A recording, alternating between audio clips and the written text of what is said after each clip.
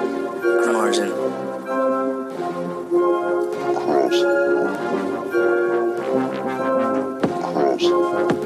Cross the margin.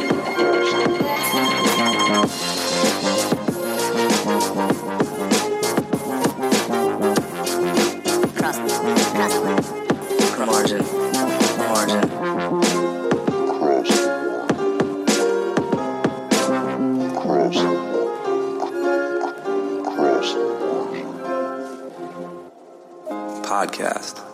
Welcome to Across the Margin, the podcast. I am your host, Michael Shields, and today, in our second of back-to-back episodes dedicated to music, we shine a light on the music of Ida May. Ida May is a British duo comprised of husband and wife team of Chris Turpin and Stephanie Jean Ward. Inspired by American roots music, Ida May's music is sincere and honest, where a classic Americana sound is bolstered occasionally with rockin' British blues moments. Ida May recently released their debut album entitled Chasing Lights, and it's truly a stunner of a debut. And I'm thrilled to have one half of Ida May and Chris Turpin here on this episode to talk about it. When I first came upon Ida May, it was through a single they released prior to the album drop entitled If You Don't Love Me. Before we move on, let's listen to a touch of this beautiful track.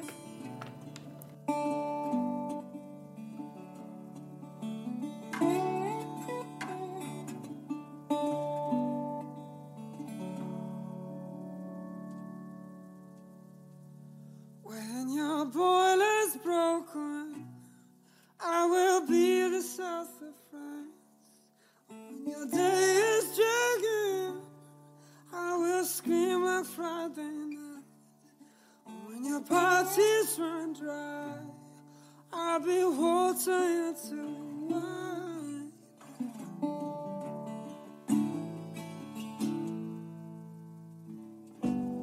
If you don't love me, I won't be loved. If I can't love you, there'll be no one else. And when the traffic stands still, I will be your tungsten tank. And when your feet won't carry, I can roll like a tree. And when you feel you're falling, I will meet you in the air.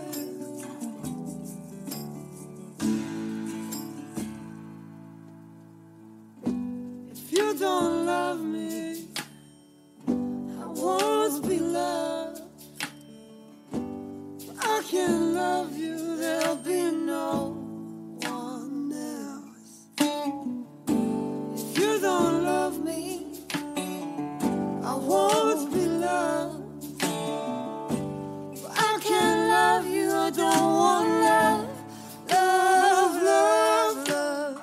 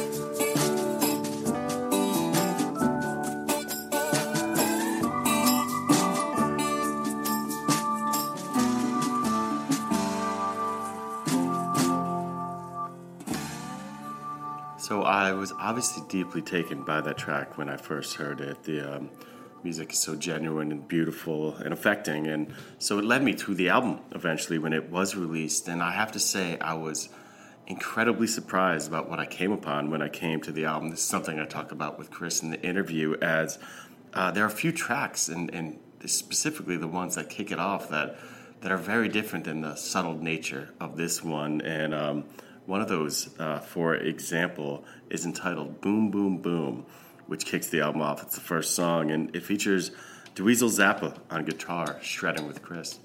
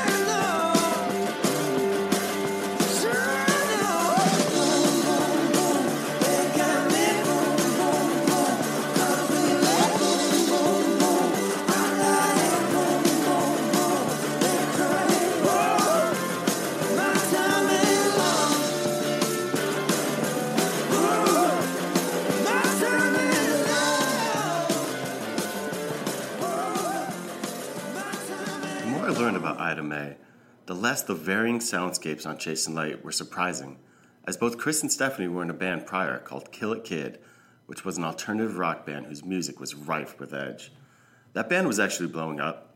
It had put out 3 albums, had a strong following, and was being chased by major labels. But Chris and Stephanie eventually followed their heart and went in another musical direction. That is something Chris and I do discuss in this interview. We also discuss Chris's various musical influences, which are plentiful. We talk about the themes present within Chasing Lights. We talk about their recent tour with Greta Van Fleet and a whole lot more. Check it out. Check out this interview and definitely check out Ida Mae's album, Chasing Light. It's great. But before we dive in, just a reminder that Across the Margin, the podcast, is part of the Osiris Podcast Network. Osiris is a global community connecting passionate fans with podcasts and experiences about artists and topics they love. Go to osirispod.com to see all the podcasts, events, and other varying content they have to offer. They have plenty of music podcasts, and you should really check it out. Sign up for the newsletter while there, and hey, let's get into it. Here is my interview with Chris Turpin. Reaching. Yes, I am reaching.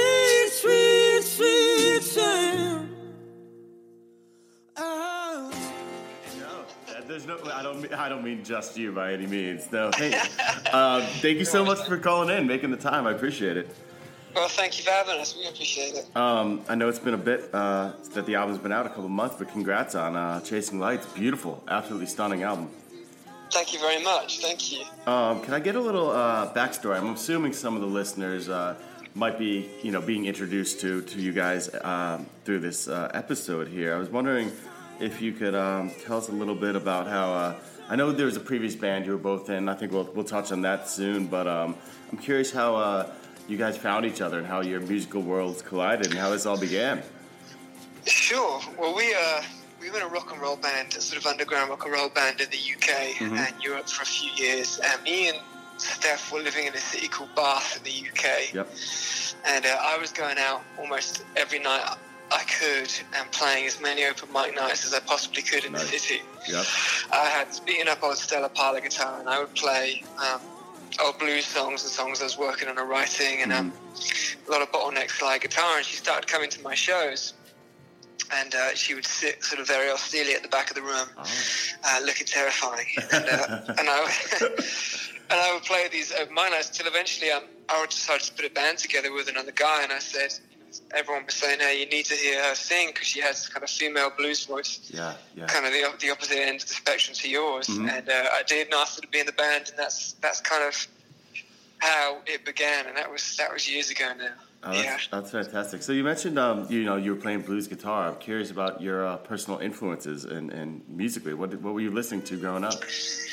Oh man, we listened to everything growing up. My mum was into choral music. Oh yeah, and sang in church choirs, and then my dad listened to a lot of Creedence and a lot of the Stones and a lot of Free. And then you found our way back to the Muddy Waters and little bits of B.B. King that he had, and then I discovered that whole sort of Detroit rock revival scene that happened with the Von Bondis and the White Stripes and the Kills and stuff. And I was reading an interview and I read someone mentioned Blind Willie McTell and Robert Johnson. And then I've always been a bit of a kind of musical historian. I love the ethnomusicology, where things come from. I just followed it back to the source basically, and very quickly discovered Son House and Robert Johnson and Blind Willie Johnson and Blind Blake and Reverend Gary Davis and Fred McDowell and John Hurt.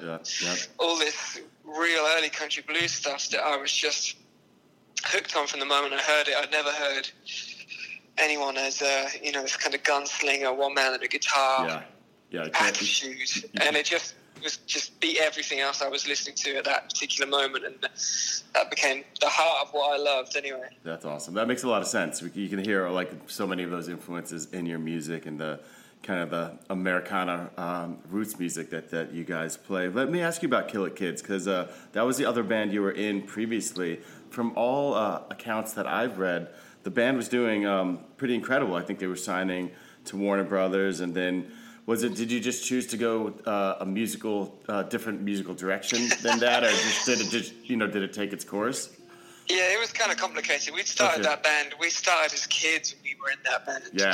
And things changed and moved as time had gone on, and we'd grown up in that band, and we were in a very different place, by our third record. And also a lot of those fantastic record deals that we signed were also really bad. Oh, really? So we really kind of tied ourselves in knots. Okay, and we weren't really, in terms of the industry, we were in a pretty bad situation. Oh, man. And it was not a make or break for me and Steph, but we named the band after a Blind Willie McTell song. I'd heard Blind Willie McTell sing with his wife. That was initially how I wanted to do stuff with Steph. And we've been pushed into this kind of harder rock scene. And it just didn't feel comfortable anymore. And, it takes a long time to get a musical project off the ground. And, the last couple of years in Kill It Kid, me and Steph I was writing more acoustic songs and ballads like you hear on the record now. And we were actually playing in this tiny bar. So we moved back to my hometown, and we ended up while we weren't touring off the road, playing in this tiny pub in a place called Lowestoft, and just playing a load of songs out there. It's called the Stamford Arms. And a friend of mine said, "Hey, you should come and support us. This tiny pub is a bit of a rough area, but the people are great. And it's kind of a weird gig, but come and join in." And anyway, we ended up playing there, I think, like every Sunday for like once a month for I don't know, 10 months or something. And we played all these new songs that we were working on, and we went from having like, I don't know, 8 people in this pub to having like 100 and something all crammed in every time we played. That's magical. From bikers to fishermen to anything. It was because it was on the coast. So that was kind of the genesis of it all. Yeah. It was like, okay, we should start this. If we can get it to work in this bar, it can work somewhere else. Yeah, absolutely. Yeah, that was the testing ground. That's such a cool story. That's cool.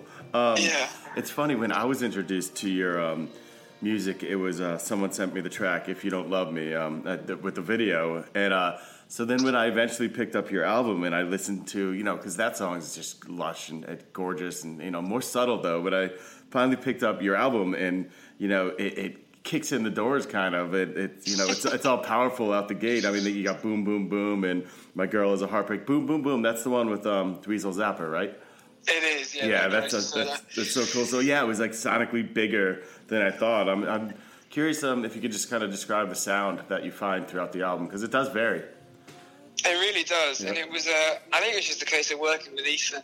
Yeah, the producer, Ethan Johns. Is that we let the songs kind of go where they were going to go. We didn't really plan much. Pre-production was more talking about. How to sing songs and lyrics and words and what instrumentation we might use, but we didn't go through parts of anything. When it came to actually tracking the record, we pretty much did everything live. Except a few overdubs, did all the vocals and the guitar and all the solos, everything live, straight to tape. And we did most of the songs in about 4 takes, and we probably got them on the 2nd or 3rd normally, sometimes the 1st. And Ethan played drums on the whole record.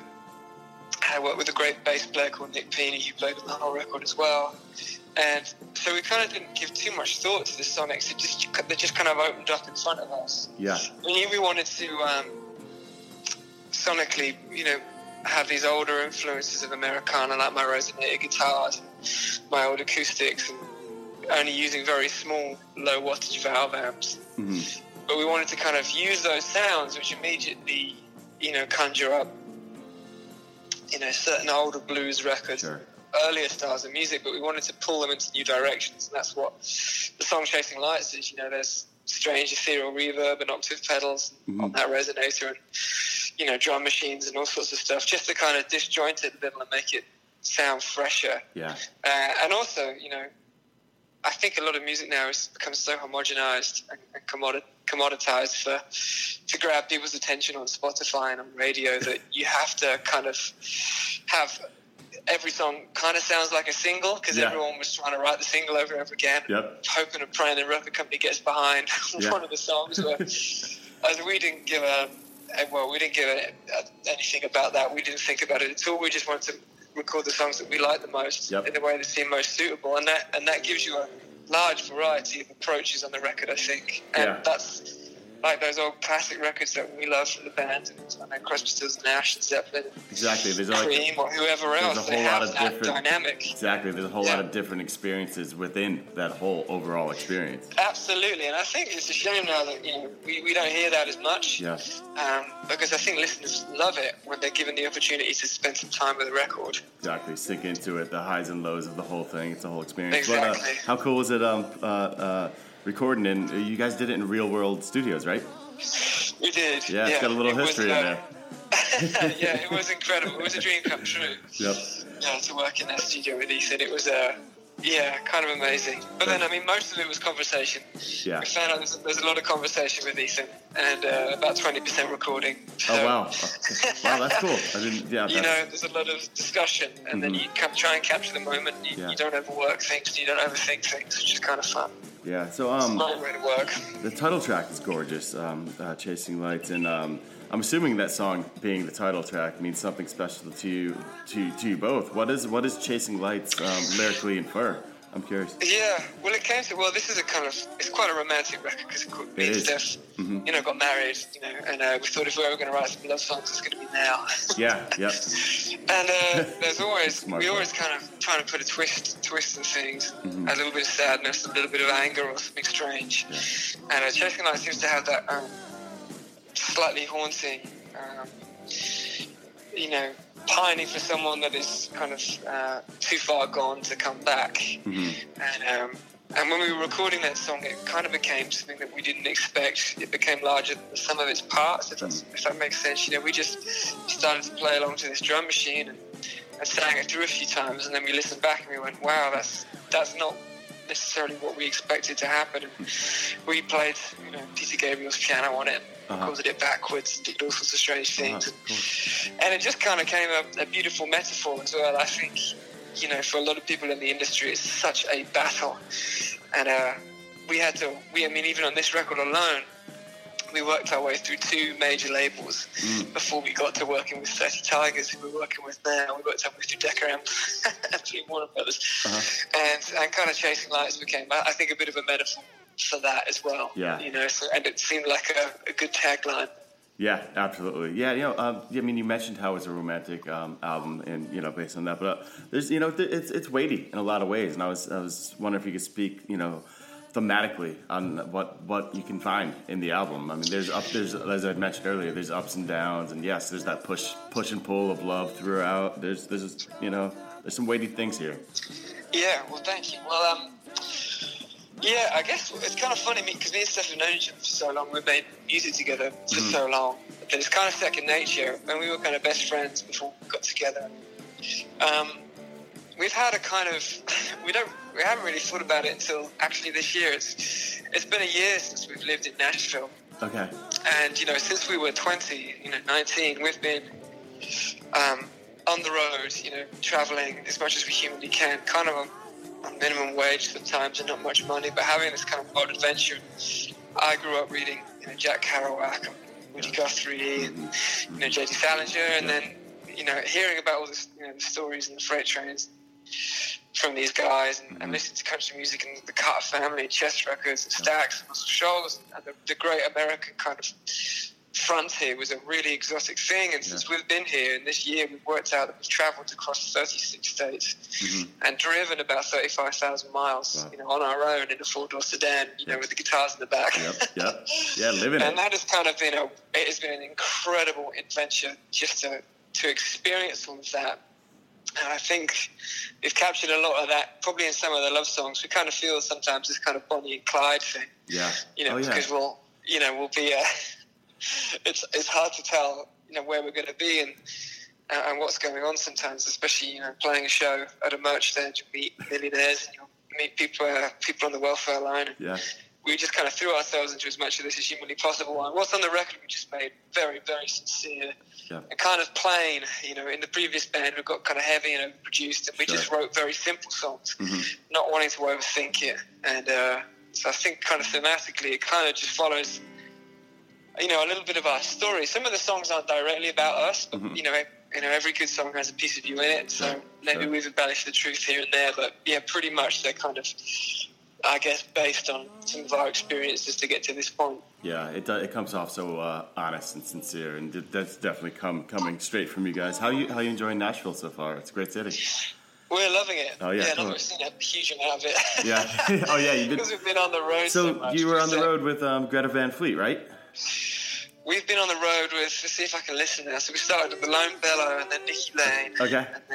And then we went out with Nick Mulvey, and then we did. Yes, a month with Greta Van Fleet, and then we did 6.5 weeks with Marcus King, and then we did a month with Blackberry Smoke. He's incredible. Man. And then we just came off a couple of shows with Alison Krauss and Willie Nelson. So, and then we did Europe with Josh Ritter as well. So this year we've just been so lucky to see some incredible talent, and I think that what we were talking about, the dynamic in the record, being able to open for Willie Nelson and Greta Van Fleet and then Josh Ritter, it's completely different audiences. But this record kind of allows us to be able to do that. We're able to kind of switch gears depending on who we're opening up for. It's kind of been mad. Yeah, turn it up or turn it down a little bit. Yeah. I watched an amazing rendition you did with Greta Van Fleet. The I Shall Be Released. That's incredible. That's so incredible. Yeah, man, that was really fun. We became really good friends with those guys. Oh, cool. They're really real music lovers.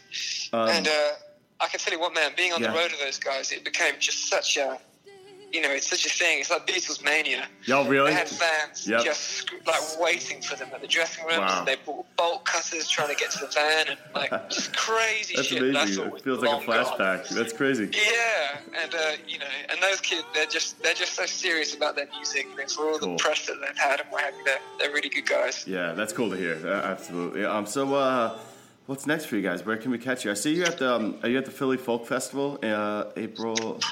We are tomorrow. That's just tomorrow. That's tomorrow. I've been on the road myself. My days are a little messed up. That's a great lineup. That'll be fun. Yeah, that's going to be really fun. Yeah, you never know what you're going to get. And then with these different festivals, we're going off and doing a blues bender in Las Vegas as well in one of the casinos. Oh, cool. And then we're going to Telluride. There's a great festival up in Telluride we're playing. Yep. And then we're doing some of our own shows in Seattle and Denver and LA. And then we're flying back to Europe again and doing a load of tiny clubs across Switzerland and Spain and Germany. Fantastic. And then hopefully we're going to do a big run trying to go back across a lot of the places we played this year with our own small headline shows across the States. So everywhere on the kind of West Coast and up from the South, we're going to try and play in November and December. Oh, fantastic. If we're still alive. I know, exactly. You guys, this sounds exhausting, but it sounds like a lot of fun out there. And it's just, it's such a cool album to tour with and shine a light on. I mean, I love it. I'm actually really grateful to spread the word about it and about what you guys are doing. I've become a big fan of your music. So thank you so much. Yeah. It's a big thing for us. This isn't a kind of hard-hitting record, and just to know that it's meeting some people and it's getting out there and it's slowly gathering its own fan base. It's just amazing. So thanks for taking the time to talk to us. Definitely. I appreciate the call. Thanks so much. Yeah, man. Have a good one. Take care, Chris. Osiris. This podcast is in the Loop, the Legion of Osiris podcasts. Osiris is creating a community that connects people like you with live experiences and podcasts about artists and topics you love. Get in the loop at osirispod.com.